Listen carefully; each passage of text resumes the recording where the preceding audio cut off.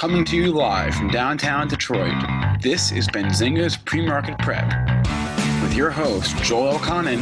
This is a volatile puppy here, isn't it? And Dennis Dick. I'm bidding a penny. I will buy the stock for a penny. With everything you need to start your trading day.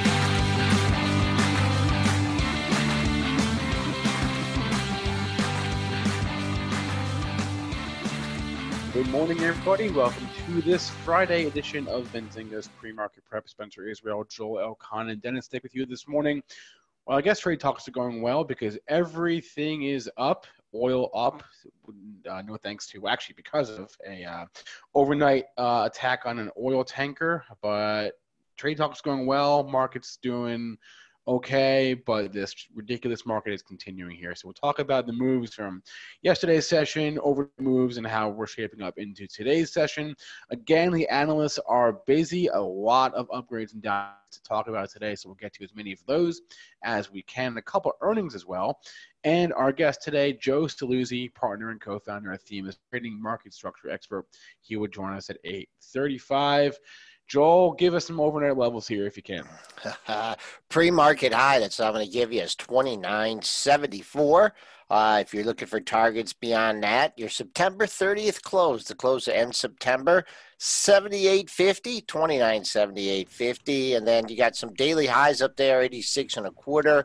And then we had multiple highs at the 29.95 area. See if we can get there today.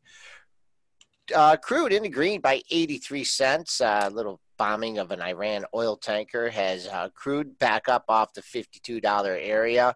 Gold, who needs to own gold when the market's up, down 12.20 at 14.88.70. Silver down a dime at 17.50. Bitcoin in the red, down 2.95. Let's bring in Triple D and see what he thinks to this rally. I don't think too much of it, to be honest with you. I'm hedged, my trading portfolio, so I'm okay there. I mean, it's 3 days. We're straight up since the China talks apparently had broken down, and then the White House obviously said other things. Trump propped the market up again yesterday with his comments. The talks went very well. So we've had back-to-back days of comments from the White House and Trump saying that talks are going very, very well. Is it true? That is still the question to be determined. Over the weekend, does China come out and say, no, talks didn't go well? Because if they come and do that, we'll be down 500 points. So we're just wait for the next headline. The headline overnight, obviously driving us up 300 points, is that talks are going well. That's all that matters. Algos are just trading up 300 on talks going well, down 300 on talks going poorly. And we'll continue this yo-yo for probably the next year. I don't know. They're making it sound like a deal is. I mean, right now they really are. They're really pumping that a deal is imminent. It's done. It's done. The market is. Well, there's hope. There's a lot of hope going right now. So just saying, if they, for whatever reason, China comes out and says no, that's not going well, or denies what has been coming from the White House, then we've got major issues. But China was even saying, I guess yesterday there was wasn't there commentary, Spencer, even coming from the Chinese officials yesterday that talks were indeed going well? Yeah, well, I think more that talks are genuine. Like they emphasize that they genuinely want to work towards a solution. I think that was more the tone. Okay. Well, what have they been doing for the last year? Not working towards a solution? Hey man, go Market's so crazy, man. Joel, it's crazy out there. Crazy markets. Yeah, well, I mean, I would just, the day that we don't have to talk about the trade war on this show will be... That'll be your happy day? That will be my happy day. We'll be talking about the trade war on this show for another year. Oh, I don't think a deal's coming. That's my opinion. Maybe it's gonna, but I don't think we got a deal imminent. This market sure thinks so, because since we sold off on the headline, and this was just 2 nights ago when we got down to 288 on the SPY. 100 points. 90 yeah, points. On the headline, we have now rallied 80 straight handles on the potential. Obviously, that was denied. Chinese had come out and basically said that the talks were not going well, and they were going to leave early.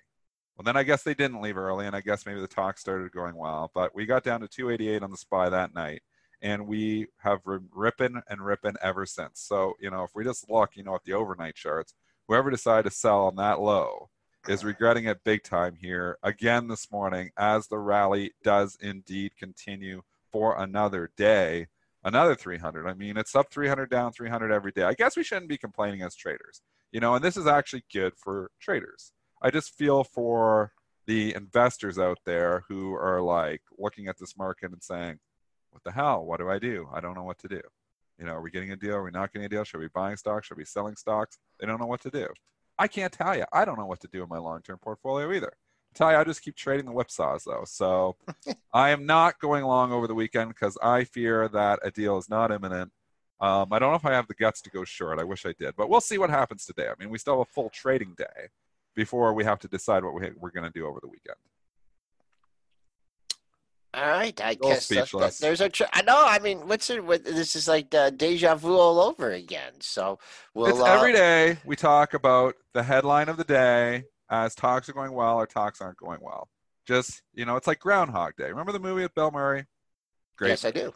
Groundhog Day, and he just kept reliving February 2nd every single day, and eventually he mastered it.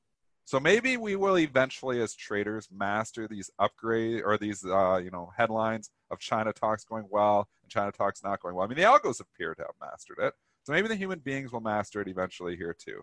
So that's my thought process here on this crazy, wacky week and Friday that we've had. And Spencer, I know you're going to say something, but did you come up with a topic for hot potato today? My goodness! I had a few other things on my mind. We can do a hot potato at the end of the show. He'll do it on the fly. You got one? That good. We can do one at the end of the show. Yes. Spencer coming through in the clutch. That would have just been a disaster with no hot. It's like what I look forward to all week. But I was going to say though, if we're in Groundhog Day, who is Ned Ryerson? Oh yeah, Ned. I forgot about Ned. Yeah. What is it saying? He was saying every morning when he walked through. Phil Connors is I'm the whole thing, but he says it like times. Watch out for that first step. It's a doozy. You guys. Okay. Great flick. Bill loves it when we talk movie. Right, but Dennis, can you at least feel better this morning knowing that, as you said on the pre-market show, things are doing what they're supposed to do, right? So the TLT is trading here. The banks are inverse to that. So that tells at least it'll be a normal day, right? This is a textbook day for Dow up 300, S&P's up 30 slash. This is a textbook day, and what I mean by that is I'm seeing everything going green. I'm seeing gold deeply in the red, and I'm seeing TLT deeply in the red. So everything is normal when I'm looking at it from that perspective. So very normal day. What is very interesting is I have about 100 S&P stocks that I keep on my screen all the time. The only ones that are in the red on my screen right now, the only ones in the red are the gold stocks. I'm 100% green on all the other stocks on my screen, which is incredible. You usually see one or two, maybe somebody caught a downgrade, of these main stocks. But for the most part, and there is some downgrades there today, but I'm talking of the S&Ps here. I got them all green. Maybe there's an S&P stock that is in the red that isn't a gold stock, but I don't have one on my screen here. We did have Square that was initiated with a sell at Nomura, but it also got a buy rating from another broker, so that's keeping that one in the green. Otherwise, that would be one of those. And we do have. I do look at those pod stocks, and the pod stocks, man, they've been really hit hard. CGC down here again this morning. It gets a downgrade to sell, I believe, from Jefferies, going from my memory here. But, I mean, for the most part, most stocks are up. So we can go anywhere. I would like to talk to pod stocks eventually. And I don't want to start with a Debbie Downer, though, because the pod stocks, if there's any stock sector that has been the weakest, it has been this pot sector. We've been all over this. We've been, on the sell button here on CGC since $35, $40. Maybe even from 55, but I don't have the guts to sell when it's going straight up. Now it's $20. It's downgraded to sell here. Who's downgraded this morning, Spencer? Do you have it? Yeah, I have to pull it up. It's downgraded Jefferies to underweight. That's their equivalent of sell. I have it in front of me from the pro. So Jefferies downgrading. It's going to go to the $20. It's right there at critical support, the 2-0. But, I mean, the trend on these things can't even go up on up days now anymore. And yesterday, the catalyst was HEXO, because it was a disaster earnings report, and that brought down every pot stock in the sector. But think about the tape yesterday, and every stock performing well. And then you look at those pot stocks, and they're all straight down, GWPH being the exception because it's more of a pharmaceutical play. It's still, I believe, best in breed, and that's the only one I think that isn't going to continue this, straight down parade here. But, they are oversold. They're due for a bounce. But I think still when you look at these 6 months from now, I think they're lower again. I don't know what to say about just it is this so canopy ugly growth. I mean, I wonder what Constellation Brands is thinking. Then we already know what they're thinking. They regret the purchase. I mean, they were trying to write some of it off the last quarter. Were they not? Wasn't there a big charge for CGC last quarter? And they were trying to kick that out of the earnings? Spencer, am I right? Did I make that up? From Constellation? No, you didn't make that up. Yeah, they said something, and they were trying to do it like taking that part out. No. It was What was it? It was something about the earnings, and they had one with CGC and one without. Yeah, well, that's it. They just, on the numbers. Well, that's it right there. Yeah, so they tried to remove some of the numbers from CGC because it's such an epic disaster for them. I mean, they overpaid. They bought it, they overpaid. That's the bottom line, and everybody got excited. The thing's $20 now, and they regret it. So if you think there's other companies that are coming here and going to start scooping all these up on the cheap, I don't think so. I think they're all scared. Again, it's the same story. The valuations don't make any sense. They never did. It was just a story, and the story is broken. They're worth something. These stocks aren't zeros. They still are viable companies that some of them are going to make some money, but they're not going to make the money that their valuations demanded, and that's why they continue to roll down. But we don't need to talk the Debbie Downer of the pot stock sector. Nope. Let's go talk to everything else, because everything else is ripping here this morning. I'll say 1893 though. If anybody's looking for a monthly level in CGC, if you've been waiting for that under 19 print, April 2018, you had an 1893 low. We're just sitting at the lows of the pre-market session. You may see that today. I'd put a bid out at 19 if I was trying to cover a short on it. So let's go to the stock that is charging higher, almost at an all-time high. If it's not an all-time high, it's very close. It's within striking distance, within 60 cents of an all-time high. The stock that has, this is going to show you buy good companies at reasonable prices, you make money. This was a stock that everybody was throwing out at the end of the year. It got down to $140, $142, which is ridiculous because consider their cash, consider their, that they've still got a lot of products and they've still got some growth going on there too. One of the biggest positions in my long-term portfolio. I'm very happy it is, and it continues to perform almost all-time highs. I need to get to 233.47. Think it gets there today? I mean, I'll go out on a limb and another 70 cents. I mean, Bill says yes. Yeah, at least I think it might. Let's see if it hit it in pre-market trading. You got to 33.50. So there's a zone for you, 33.50 up to the all-time high. The all-time closing high, which I also like to keep an eye on, that all-time closing high, boom, boom, because I know when we hit over 230, we pulled back a little bit. Let me see if I can pull this up here for Apple.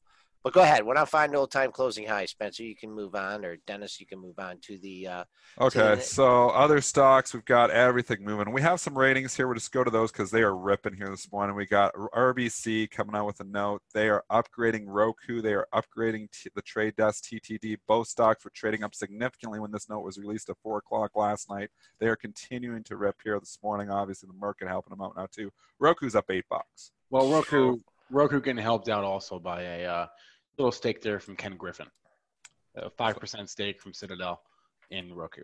Big pop here. I mean, it actually did not perform well yesterday because it gave back a lot of the gains that it was, because it was up early in the morning and actually closed in the red. But now when you get, the two, obviously the upgrade and the stake from Ken Griffin, that's going to make the stock go higher, and the stock is up $8 here this morning. So it's ripping. It's a party time again. I think we're going to challenge the 127.41 September 20th high. What happens there? I mean, now if you're coming in, you're chasing it. When we were, talking about it and saying, setting up the trade for you last week, stock was 101, 102, and we're like, you have a low to lean on, two lows in the same area, and that's what you look at. You want defined risk. We had it in Roku, and that's, now it's up 25 points from there. So now if you're coming in now, you're late to the party, in my opinion. But still being said, if you're in it, I mean, there's no reason to just get out because the stock's ripping right now. Yeah, I mean, it depends how late the party goes, right? Oh, yeah, it could go for a while. Yeah. I'm just saying, I'm not coming in when the stock was 101 a week ago, and now I'm going to buy it at 125. You're doing it backwards. You got to buy the stocks on weakness when they stop going down. That's what we saw with Roku. Gave you an opportunity. Whoever took that opportunity, congratulations. I wish I would have been with you, but I did not. Let's see. Your pre-market. We're right at the highs of the pre-market session. Dennis talked about the daily high at 127.41. That could be a good target. That's $3 away. Things really open up after that until 134.88. I don't think we'll see that today. And longer term, if you're looking for a target, you're looking at that 50% retracement. You don't have to wait too much. 137. We'll call 137.50. Is half of your move back from 176.55 to gotten single digits, got to 98.08, little double bottom there in the 98 handle, and off to the races. And there was an upgrade yesterday too, right? Yeah. Who upgraded yesterday or 2 days ago when it went from 108 up to 117? Let's look in the Who pro. was that? It was somebody that wasn't big, and that's why I was like, I wish it was somebody bigger. It was, hey, Macquarie's okay. Macquarie's okay. I wanted it to be like Goldman or Morgan or City. I wanted something big. I was greedy. So anyway, I should have bought it on that upgrade because it was waiting for it. We said it was waiting for it, and it ripped on it. So hindsight capital makes a lot of money. It sure does. But trading at trade the highs, desk too. Joel. Yeah, TTD. RBC upgrading the trade desk. TTD. This is a stock that's been in the gutter. So this is a stock that's this is a good one. This is potential to go and it is going because it's been in the gutter. This was $290. It wanted a vote of confidence. It gets that vote of confidence. You got a couple highs, pesky highs in the 196, 197 area that I'm just looking. Where I'm pointing now, 195.34 actually. So we'll see what it does there. But on pullbacks here, this could be a buy. Yeah, let's see. Man, this thing is a wild one, and you could still get in this one up $7.50. Even I'm not thinking of shorting this off the open. Potential targets. Dennis mentioned. We're right back up from the highs of the last few sessions. This thing must have had a really weak close. Yeah, it did. You get 194 is a decent area. Really the last three highs have been right in this 194 area. So let's see if we can take that out and above that 195.11. But let's see if we can clear 194 off the open. Also catching an upgrade here from Goldman Sachs is WDAY, Workday. They're upgrading this to a buy, and the stock is ripping up 3% here this morning. Again, here's a stock that's been in consolidation station and it gets a vote of confidence. You know what? Stocks all look good. These cloud stocks that have been beat up here, they could go, man. Twilio too. I'm looking at Twilio trading up $2 here. Looking at CRM. The cloud has been left in the dust here on the recent rally, but you know what? A couple stocks getting rating changes here can sometimes change that. Workday getting a lift here. I'd watch for some sympathy moves with CRM. Obviously, they're going to be up because of the overall market, but I think these are stocks that could get, start to get some life here too. Capital could flow into these. Let's see here. What do we got? We're trading at the up highs. $5. We peeled back a little bit. 181 is your pre-market high. That's only $1 away. So we'll see if we can take care of that. And then what do we got in the 180 handle? Man, this thing has just been under 180 for a long time. There's nothing in the 180s.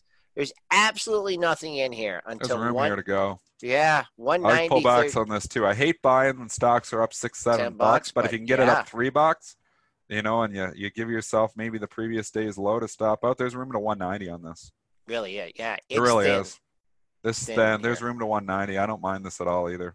I mean, these are stocks that were storied stocks that really carried us in the first half of this year, and then the story cooled off.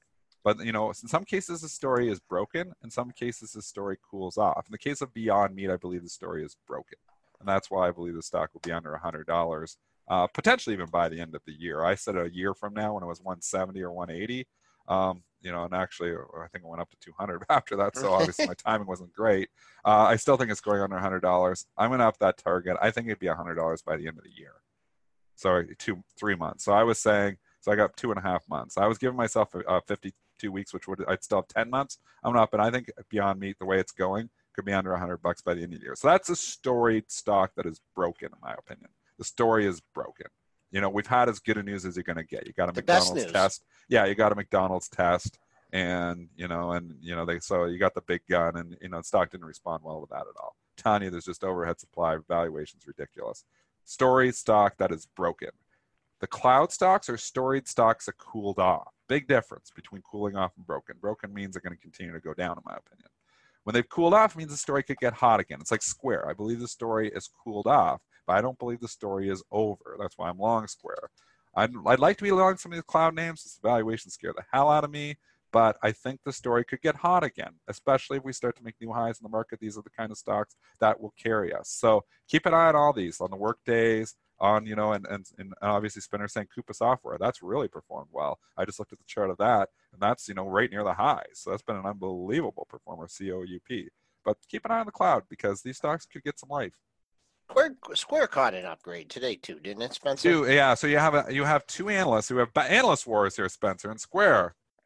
We've got an upgrade at Susquehanna from neutral to positive. Why can't they just call it buy like everyone else?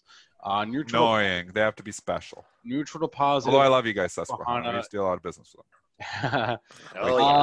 Who is the downgrade? Actually, I'm forgetting. I can't pull it up right now. It is Nomura. It's not a downgrade. It's an initiation at reduce. And why do they have to? So we have two analysts that don't use the word sell, but they use reduce. Yeah. But they announced a $49 price target. So that would sound pretty bearish. And if the market wasn't up for 300 points, and if, you know, we didn't have this other rating from Susquehanna, Square would probably be down $2 on this. It's not, it's up $1. So they're going with the analysts, Susquehanna and the upgrade over the reduce at Nomura. But keep an eye.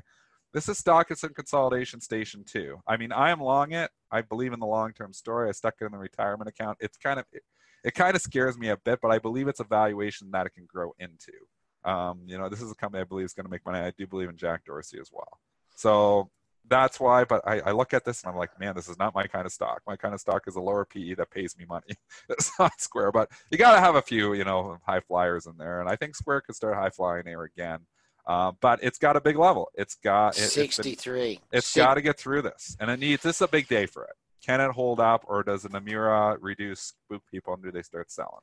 Because if they do and it doesn't hold up on a day like this, that's not good news. So it's a big day, a big important day for Square. I'm in it from right around here. I bought it a couple times. I bought like 64 too early, and then I bought more, I think around 59 or 60. So I'm averaging, I think, like 61 or 62. So I'm in from right here. I'm flattening it. And I'm still holding on to it. Yeah, just for the kind of technical analysis, you know, Dennis talked about it earlier in the week about keeping things simple. I mean, 62, 63, that was yesterday's high. But if you go back over the last couple weeks, you had a 62.99 high, a 62.92, 62.85. So we're trading above it now, right? 63.05 is your last print, up a stick. So let's see if it can hold that 63. I think this thing's got some jets in it, but that has been resistance in the past. We'll see what happens today. But 63, nice long-term level. Things really, I mean, I see some other highs, but 65.05, if it really got ripping today, that's your August 23rd high. Continuing on this, all these tech stocks here and all these ratings, there's just a ton of them. It was a downgrade. CrowdStrike, I believe that was Goldman, yep. CRWD. So it is trading down today. If you're wondering why CrowdStrike's not participating, that is the reason. CrowdStrike's interesting around 50. I don't know if you're getting back down there to those lows. You've come down a little bit here yet, but you know what? This is the kind of downgrade that could get bought because you're in a pretty good day here. You have a lot of other stocks in the sector that are trading higher here. I wouldn't be surprised. I wouldn't be selling this one down. I'm almost inclined to buy this one. We'll see what it does, but if it starts to show some life right after the open, this is a stock that could actually turn around and close green. So just stay on this tape. I mean, if the tape holds up. So, you know, just keep that in mind if you're trading the CRWD. We're trading on the lows of the pre-market session and comes in at 59.08. Man, if you really want to get this on the cheap, maybe wait for $57. That was your October 3rd low was 56.75. But I think you're going to have to step up it. I don't even know if it's going to get down that low today, but that's a good area. Coming back on the upside here, the bottom of yesterday's range was 60.40. But I think if they does this one of these opening low reversals, you could easily see the close in this one at 61.41. And then you got Deckers. We'll just move away from the tech stocks. Deckers Sure. getting it up. We're going through all the ratings here right now, the big ones that I'm grabbing. DECK grabbing an upgrade at Spencer. You got it? DECK. I'm looking at the pro. I saw it. I got my sheet here. I saw it, and I didn't write down. Where are you, Spencer? Oh, no, I'm Finding. here. I know I was on Stifle. You can call it Stiefel. I call it Stifle. It upgrades to Stifel Nicholas. What's a Deckers chart look like? It's been a while. It's got room to 150. I'll say that. 150. I don't really want to come in here and it's an odd lot to trade 150. Whoever Okay. bought 150, that's getting a little bit excited in my opinion. But it could trade there. I mean, it's been 146.57. There's an odd lot bid there for 90 shares. So it is, upgraded here today on a big day. So it could get to 150. I tell you, I'd almost be selling if I was 150. 149.92 is your high for the month on October 1st. So that's a nice one. Above, and I think there's another high in that area too at 49.13. So we'll see. We'll see if that 150 target can actually trade there with some stock. But little pop up in retail here. And then we've got JD.com catching an upgrade as well. JD.com. Yeah, huh? JD. It's been a while. JD's getting upgraded at 86 Research. I don't. What is that? Well, I've heard of them, but I don't know how influential I've they are. never But they're heard of influential on JD this morning because JD is trading up 2.5%.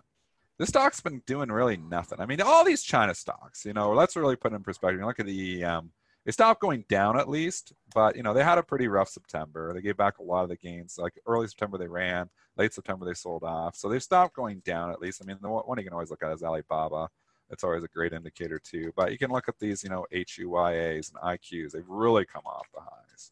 And JD.com is obviously a little more of a company, or like a little more stable companies than those other ones. But it's come off too. So there's room to 30 on JD. I'll give them that, but there's a lot of overhead supply. So I'm not getting real excited about this one. Three highs just at the $30 area, 30.01, 30 and a quarter, 30.06. That was from late September. So there's a nice target for you in JD.com. And whatever happened with was it the CEO got in trouble at Minnesota? Spencer, you know what I'm talking about? Was that JD? That was JD.com. Oh, nothing ever came of that. Joel's got a memory. He's me and Spencer. He's got the memory. Nothing. Yeah, no, that was last year, if I recall. Nothing ever came of that. He was allowed to leave the country, and I think that was that. I don't really know. Man, they pounded the stock. I think that's when it made its low. I think it was. How low did we get? At the end of 2000. Got under 20, eh? Yeah, 1926 was your low in December of 2000. It's a good example, though. Like, look, this is how, if you want to, call a bottom, you got to wait till it stops going down. I mean, you could have called it at 35, but then when it broke down, you wouldn't want to be long it from there. But then it just kept going down and down and down. And if you're trying to catch the falling knife, you got run over all the way from July. I'm looking July, August, September, October of 2018. Stock just kept going down, kept going down. Finally, in November, we get below 20. And then we had a little rally, and then we came back down and tested. And then we had a little rally, and we came back down and tested. And we had a little rally, and we came back down and tested. Could never make a new low. So it gave you an opportunity because it stopped going down. And then it started to rally, and then it obviously rallied over 50% from that point in time. So the best way to play these things, again, when they're going down, is not be a hero. Don't try to call the bottom because a lot of times these things do continue to go down. Wait till you got 2 or 3 lows in the same area, just like on Roku. You wait till you got 2 or 3 lows in the same area, you don't get burned. You could have said that, but back when it was 140 Roku, but then it took it out, and then you got to get out. So when they start making new lows, you got to go. Just like back on September 27th to September 28th, if we would have made new lows, you'd have to get out of those. And just like when I was setting up the trade, I was like, you buy at a 101, and you sell if it goes below that low of 98. That's how you set it. You're risking 3 points, and now you'd be up 20. That's how you set up trades. That's how you control the risk. So, and so just looking at other situations where like stocks like CGC continuing to go straight down, there's no reason to be a hero. Wait until you got a couple lows in the same area. I mean, stocks making new lows. Why be a hero?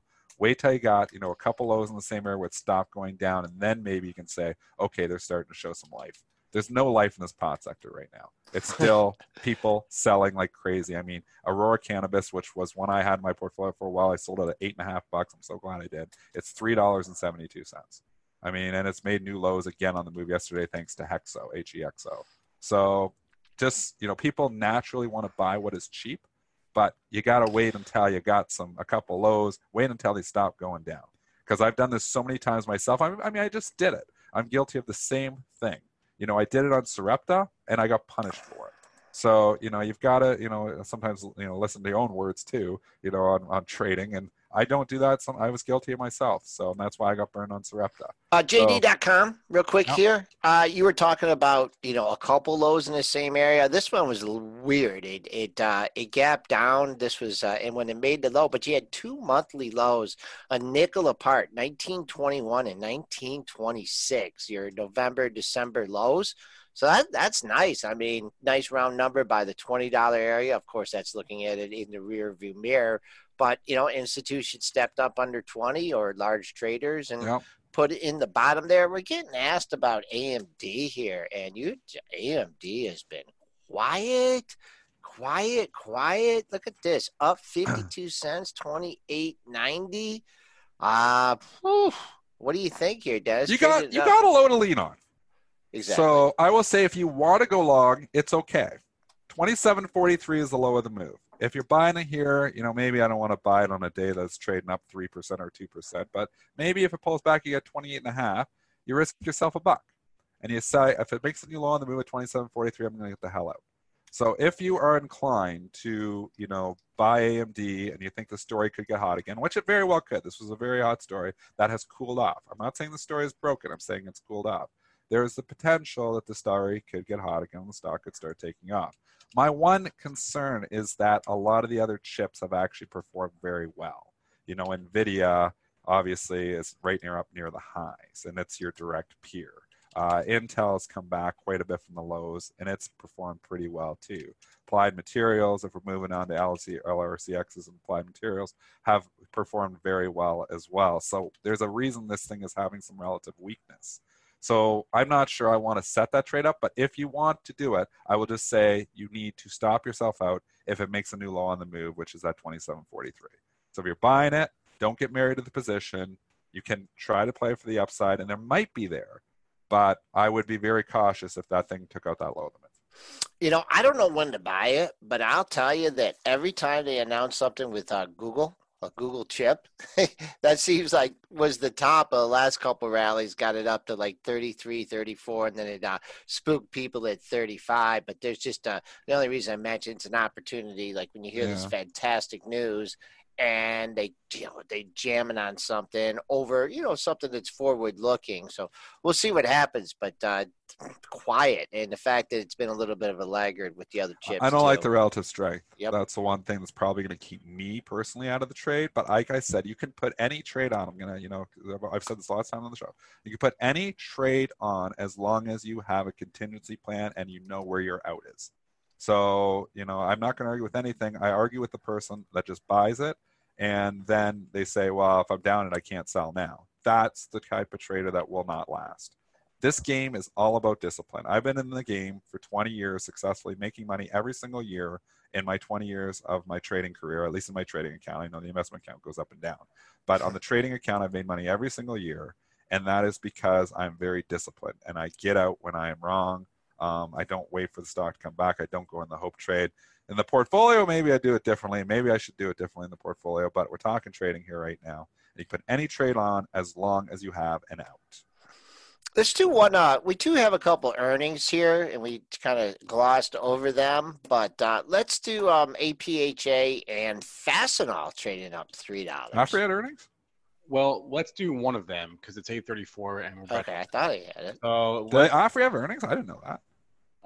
Freya and yes, too. Did they have earnings? They were. I don't know where Joel's grabbing that from. I didn't know they did. I thought they were on the calendar, but I don't see them. I don't think so. I don't think they had earnings. Let's do Fastenal. Fastenal this morning. EPS beat 37 cents versus the 36-cent estimate. Sales 1.37 billion, in line or a slight beat there as well. So barely beats on the top and bottom line for Fast this morning. Reports on the right day. This is just so silly, but this is the way this market is. If you report that same report on a day we're down 300 points, the stock is probably down. So reports on the right day and everybody's excited and they find a reason to buy it. So anyways, getting right back up. 34 is huge for the stock. It's getting right back up to that point, 34.09. That would be a major resistance point. We're opening there right now. And that's it. That's my comment, 34.09. That's a huge number. Yeah. Yeah. There's even 20,000 shares to sell there right now in the pre-market. Somebody's saying, Really? I get out at that high. Yeah, they don't usually show that kind of hand in the pre-market. 34.50. You snuck up there earlier here, but I don't know. With 20K standing there, that's a big order. We'll take a look. So, what do we got on the docket here? 8:35, Spencer. We're going to take a quick break and grab our guest, Joe Saluzzi. He is a partner and co-founder at Themis Trading. We'll be right back in a moment here with Joe.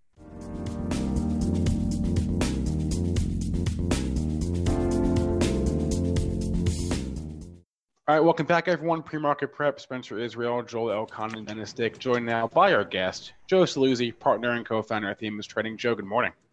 Good morning, gentlemen. How are you? Doing pretty well. So, Joe, let's get your reaction here. The brokerage fee wars seem like they've come to an end, right? We've got 6 or 7 or all of them, all the major ones getting rid of their commissions now. How do you feel about what this really means for the average retail trader? I mean, really, is it an end, or maybe one day they'll start to pay people for trading? It wouldn't shock me, right? I mean, there is a model here for the brokerage firms where they're making money. The retail brokers are obviously making money. Free is not free for them. They are making money on other things, as other people have talked about, whether it's cash balances, advisory services, but more importantly, payment for order flow is the one that everybody talks about, and it is certainly the most controversial one. This is not a new controversy. We've been talking about it. Dennis has been talking about it for a long time. This just makes it worse, right? It makes the ability to send an order to a market maker or somebody who's going to pay for it that much more appealing for the retail broker, because they're not making money on a commission. So what we anticipate, and I think Dennis agrees, is that more of this flow is now going to be ending up off the public markets into the market makers, because they're paying for it, because the retail brokers want that payment, and that might change the way trading is done. That might change order books. We don't know yet. We'll see how much flow gets put in there, but it's certainly, there are repercussions. This is not in a vacuum. I mean, this is something, obviously that we've talked about, Joe, on this show even in the past. I mean, there's hidden fees involved with this. And the hidden fees can come in a number of different ways. I was making an argument the other day on Twitter. It was a great article from the Financial Times talking about hidden fees. But I've argued that, these orders, so the retail orders get routed away from the public exchanges. And what happens is the off-exchange market maker can basically match the displayed quote. But what is missing here is sometimes the displayed quote is not the best quote. And there are hidden orders on the exchanges. There's also odd lots on the exchanges that these orders don't have a chance to interact with. So for instance, like if I'm looking at like IBM right now, I see an odd lot offer at 142.97, but the best offer is looking at 142.98. I mean, we see this all day, especially on a stock like Amazon. It's all odd lots. So, right now they're saying the best market is 139.20, but I can tell you it's 139.27 for 50 shares, or, Google's the same thing. So the best price that they're matching isn't the best price. I mean, here's a great example on Alphabet, which is Google. 120 or 1220.72 is the best market that the SIP would be showing right now. But I can tell you that there's an odd lot bid at 1221.11, which is almost 50 cents higher than what the best bid is. So if you're selling into that, the off-exchange market maker can basically print your order at 1220.72 and doesn't have to give you that 1221.11, which is a 41-cent better print. So that's my concern.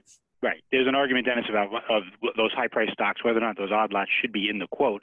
I believe they should, and I think people are even talking about what is a round lot now. Is a round lot really 100 shares when you've got a $1,000 stock, or should a round lot be 10 shares? And they're thinking about maybe changing that definition, which would maybe help in your scenario. But I think you're right, and I think that what's happening is we're starting to the public quote is not as powerful as it was, right? It's not necessarily the price anymore, because of all of this intermediation in between the quote and listen, this is a business model for the market makers.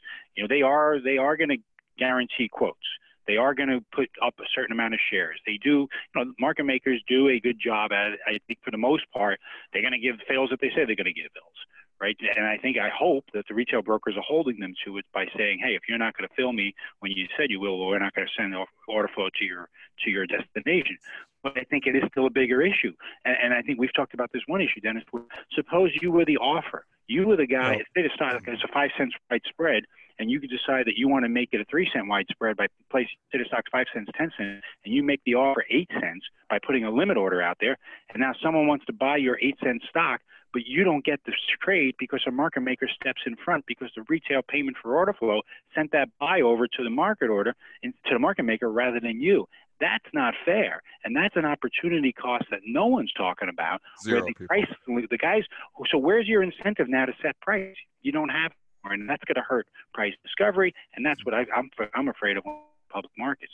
And welcome to the small cap world. This is why the small caps are a mess. It wasn't the tick size. The tick size, the access fee pilot's going to be interesting because there's some stuff there. But I mean, this tick size pilot, which was an epic fail for 2 years, it was never the tick size. What the issue in the small caps is you're letting off-exchange market makers simply match the best quotes, and nobody wants to make markets in there.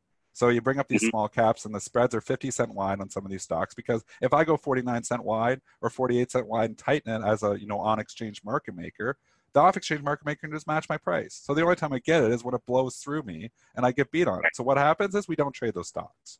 So you have exchange. So this is why the small caps are a mess. If there's any regulators listening, this is the reason the small cap space is a mess. The reason the big mega caps aren't a mess is because you have other things happening there. You have a lot of high frequency, rebate cap. You have different things happening there. A lot more competition happening. A lot of more traders trading a stock like Bank of America. So it's a different story. But in the small caps, it's a mess because of off-exchange market making.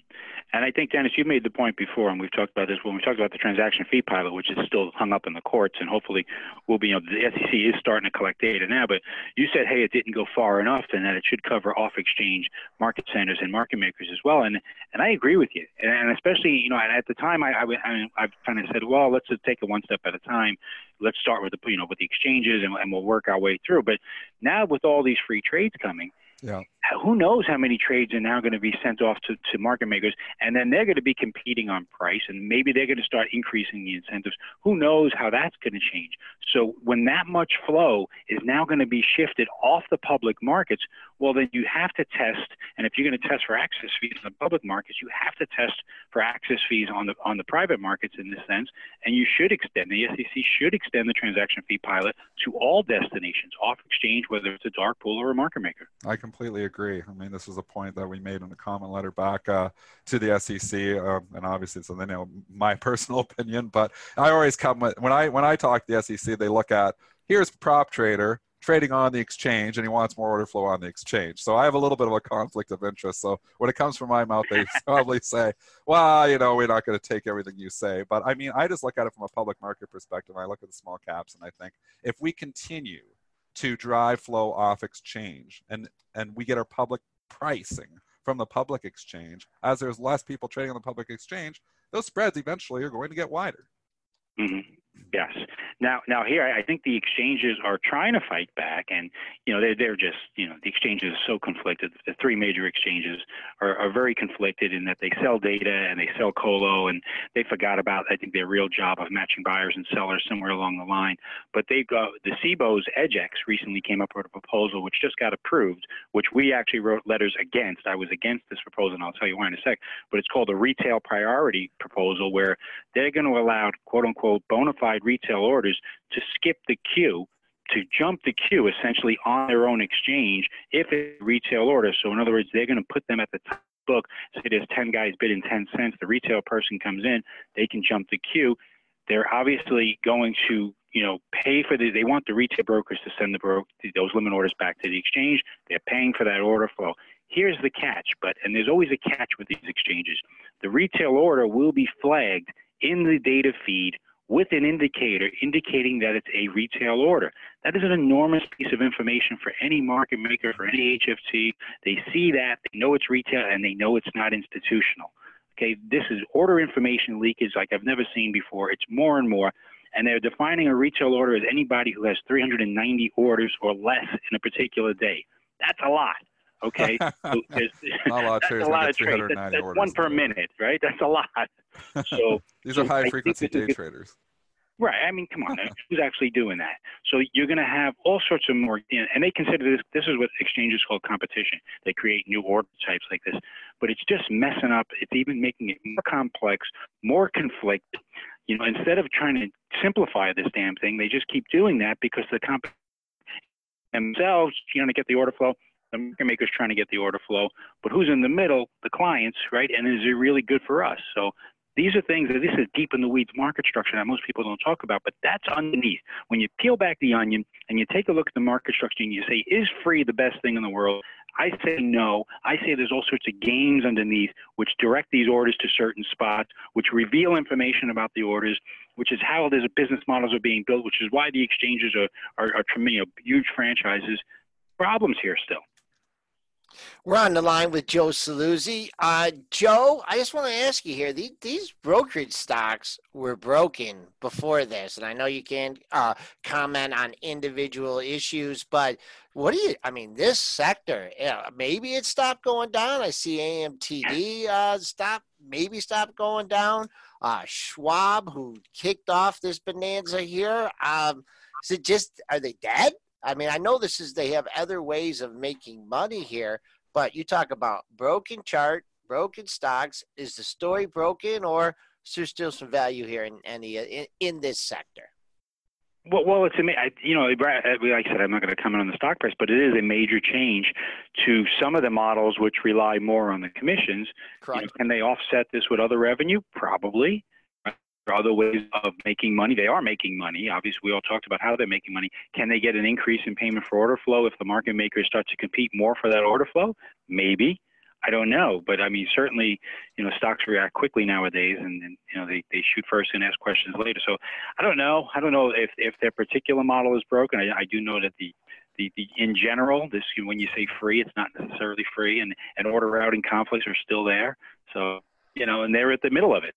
Retail brokers are right in the center, heart of the matter here, where who sends the flow are the retail brokers. Now, on the institutional side, we have the same issues. There are certain algorithms that institutions and brokers use that are sending it to the highest rebate venue, which is why we've got this new 606 report coming out from the SEC, which is going to detail order routing. So it's really difficult to figure out what's going on underneath, but these models are difficult. Like I said, I really can't comment on the stock, but it's interesting.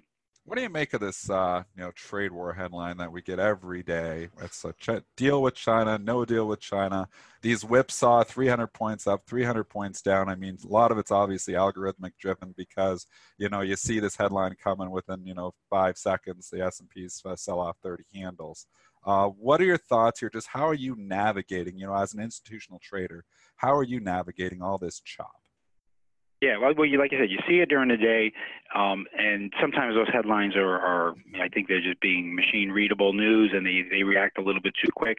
And if I'm a buyer, I'm taking advantage of that situation. If all of a sudden, like there was one yesterday, and the stocks drop pretty quickly, and I'm a buyer, I'm scooping up as much as I can at that point because I know it's going to revert, and I think the headline's BS or whatever it may be.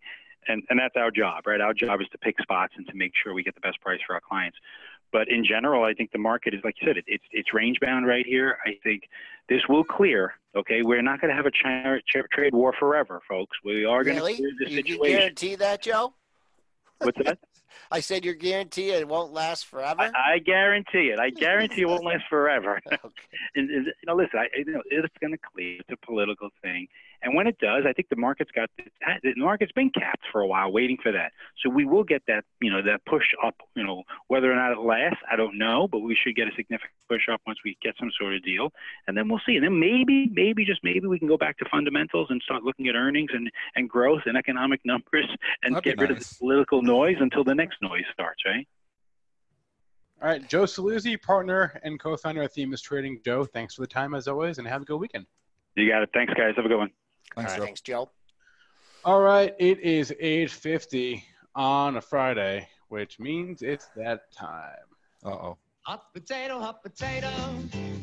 Hot potato, hot potato.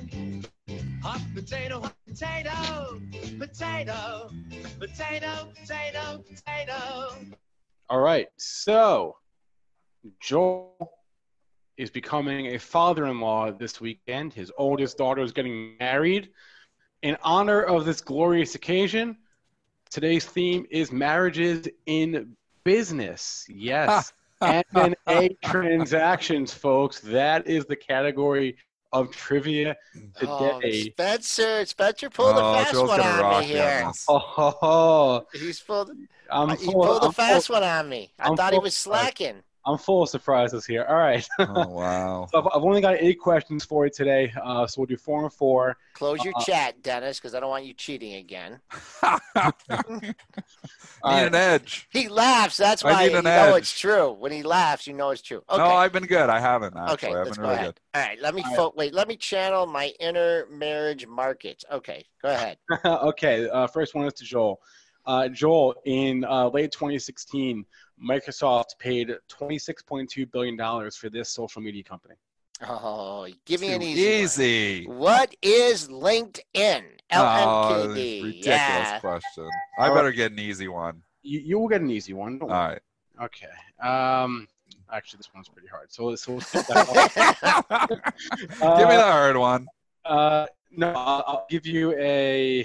Oh man, for some reason I gave you the harder ones. I don't know. That was an accident. Okay, Dennis, I'll just give you this one. They're mean to me.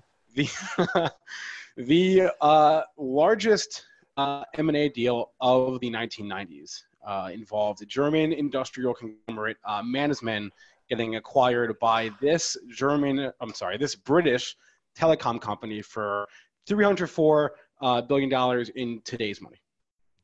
In the 90s? 1999. Yup. German industrial. Goodness, you're going back to my first year of prop trading. And who was the acquirer? Did you give me a company's name? The company getting acquired was in the German industrial conglomerate. They were acquired by a British telecom company. What was that company that acquired them? British Telecom. For 304. Well, at the time, it was 202 billion in 1999.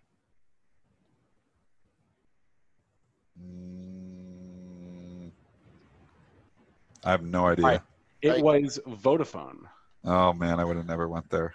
VOD, is that still around? Yeah, it's still around. I would have never guessed Vodafone though. All right. Joel. Yes. The third largest acquisition of the 1980s, Philip Morris, paid about $13 billion for this food company, only to sell it in the 2000s. What is RJR Nabisco? Brent thinks he knows.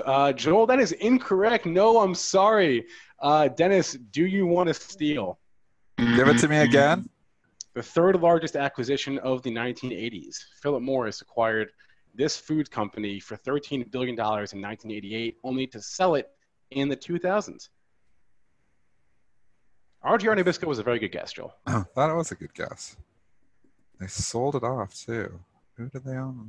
Dennis is trying to steal. I don't know. It'll take too long. All right, Kraft Foods is the answer, folks. Oh, they had Kraft? Brent knew that one. All right. Brent knew that one. He wasn't even born yet. How do you know that one? He was born. Brent knows everything. Okay, Dennis, for the majority, this deal was the largest deal on record for the majority of the 20th century. It would happen in 1901. US he goes to 19. We go older yet. Holy cow, 1901. Yes. U.S. Steel paid the equivalent of $15 billion in today's money for this other steel company that was founded by a famous robber baron who got rich by insider trading. 1901, Joel. If you could get this one, Joel. It was the largest. Wait. Joel wants to steal. No? We're not good at the 1901 mergers. All right, the answer was Jesse Carnegie James. Steel. Carnegie Steel. U.S. Steel acquired. I've never even heard of Carnegie Steel. Have you heard of Carnegie Steel? All right. I have. So in the 1850s, we keep going. General Electric. These are like impossible. No, okay. Holy cow, we're looking awful here. Getting easier. Joel, the largest deal of the 2000s involved what two companies? It's very famous, or infamous, I should say. The largest deal Of the 2000s involved these two companies. Very infamous deal. What year was it? It happened in 2000. That should be a giveaway. It happened in 2000. Largest deal. If This is we hard. think- There's so many okay, I'll numbers. give you another hint. Think disastrous deals. Well, there's a lot of Disa- disastrous deals in 2000. Oh, I know. Would you talk about this? I know. Lucent bought Nortel. No. That's I'm close. going to say it's Close. AOL Time Warner. Dennis got it. Dennis did it. That is right. All right. As soon as you said AOL. disastrous deals, I was like, it's got to be AOL. All right. Oh, Dennis, that's good. America Online. Time Warner almost went bankrupt because of that acquisition. all right, Dennis, we'll give you that one. 1-1, I think. Yeah, these are tough. I got that one, though. Okay, Yep. this one is to Dennis. This one's a little hard, unfortunately. So I'll read you the whole clue here. In 1994, Quaker Oats acquired this beverage company for $1.7 billion. 27 months later, they sold it for $300 million. How much did they acquire for? $1.7 billion, and they sold it for wrote it off for $300 million. sold it for $300 million. 27 months. I'll give you a hint. The beverages come in glass bottles. I know what this is. Joel's going to get this. I have actually no idea. I who they think I would've bought. do. Is it no, I don't know. Snapple? Joel got it. Very good. Joel, you genius, you. All right. Holy 2-1. I'm in the pressure zone now. So that was to Dennis. So this one is to Joel. Genius. All right. Joel, in 1996, okay. NBC. This to Joel?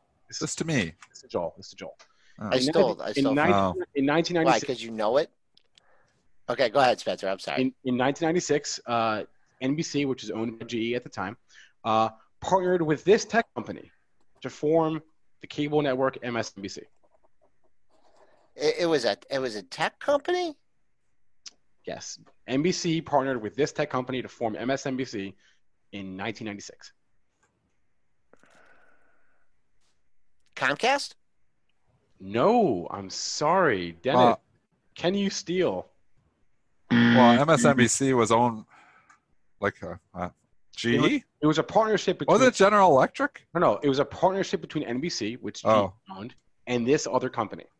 Are you sure it's a tech company? I'm pretty sure, yeah. Because GE owned like yes. And who was the company they partner with to launch MSNBC? All right, you both don't know. Wait, let me guess. Wait, no, Microsoft. Westinghouse. I'm telling you. It was Microsoft? It's Microsoft. Oh, Really? Yes. Okay. So Wow, it is terrible. it is 2-1, and this is Last question? This is the last question, and it is to Dennis. So this is for the tie. All right, I'm going to win right now. All right. Tie. You can only tie. That's So- that's in Canadian math. I win. So we know that Skype is owned by Microsoft. Before that, Skype was acquired in 2005 for $2.6 billion by this other .com darling. What year? In 2005? 2005, this other .com darling bought Skype for $2.6 billion. They're public. Still public. Still public. Who did Microsoft buy Skype from? Wow, I really did really bad. Was today. These are hard. I gotta say, It's not. No, because it's not Google. just it is not Google. No, Dennis, I- guess I- on. Guess a darling. Who owns Skype? Think of .com stocks that were good. That's my Amazon. no, but that's not a bad guess. Dennis, give me something.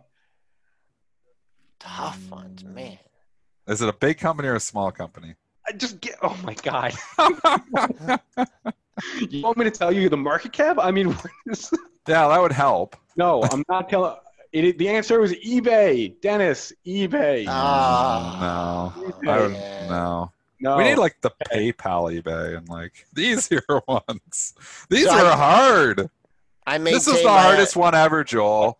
I'm sorry, guys. This was the hardest one ever. He really killed our confidence here. I'm gonna have a terrible trading The day old now. 1901 takeover. The 1901 takeover. Oh Yeah. man. All right. I was gonna Yeah. guess like a railroad or something. I don't even know what it Well, was. railroad around would back be a good then. guess in 1901. Those were big. I know that's the only thing All that right. was around. It was before Okay. automobiles.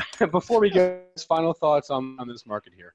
Final thoughts. I'm just so down right now. I'm trying to pick myself up after because anyway, imbalance. I want to give you imbalances here. So we'll go look here. Pfizer 141,000 to buy. Obviously, we're littered with buy imbalances here. JP Morgan 65,000 to buy. Alibaba 121,000 to buy. Even General Electric participating 495,000 shares to buy in GE. AT&T 100,000 to buy. Wells Fargo 82,000 to buy. They're all buy imbalances as market is going. On Target's 40,000 to buy. Market is up strong, although we are leaking here a little bit here. I would just say if you're coming in stocks and you're buying now, you are chasing. This is the definition of chasing. I would not be chasing this move. I wasn't chasing yesterday. I'm definitely not chasing today. I'll just keep an eye on that pre-market high, 29.74. Look for, if you want to follow through, you're going to get over there, take that out 5 points higher, not much until really your next daily high is 86.25. If you're shorting this thing off the open, maybe mid-range on the session, that comes in at 29.58. That's only 10 handles away. In order to fill the gap from yesterday's trading, you get down to 49.5, but that's just if, if you get a negative headline. But Spencer, good job with that. I'll see you guys on Saturday night. Dennis, I hope you can keep your health together between now and tomorrow night. Shoulder, still fighting the shoulder. It's trying. I'm healthy. Just the shoulder's a battle. So you will not be doing your robot then? I was doing a little dance in there, even on the hot potato. So you never know. I might get up there and dance. I think what he's saying is we can't call on him to help with the hora. That's definitely what he's saying. Oh, to hold up the chair? Yeah. Dennis can't hold up anything. Okay. On that note, that'll be it for our show. I want to remind you folks to check out the Webull WeTrader paper trading competition on the Webull app. Win $11,000 worth of Amazon gift cards, a Tesla Model 3, or $40,000 towards your student loan payments if you have them. Download the Webull app to learn more. If you missed any part of our show, catch our podcast wherever you get your podcast. Please remember everything on our show meant to be used as informational purposes only, not for investing advice. Thanks to our guest Joe Saluzzi. Thanks to everyone in our chats. Everyone have a great weekend. I'll be out early next week. I'll be out at a conference in Austin Monday, Tuesday, and Wednesday, but Joe and Dennis will be around. Everyone have a great weekend. We'll be back with you next week. Okay. Everybody in your crew identifies as either Big Mac Burger, McNuggets, or McCrispy Sandwich. But you're the Filet-O-Fish Sandwich all day. That crispy fish, that savory tartar sauce, that melty cheese, that pillowy bun. Yeah, you get it. Every time. And if you love the Filet-O-Fish, right now you can catch two of the classics you love for just $6. Limited time only. Price and participation may vary. Cannot be combined with any other offer. Single item at regular price. Ba-da-ba-ba-ba.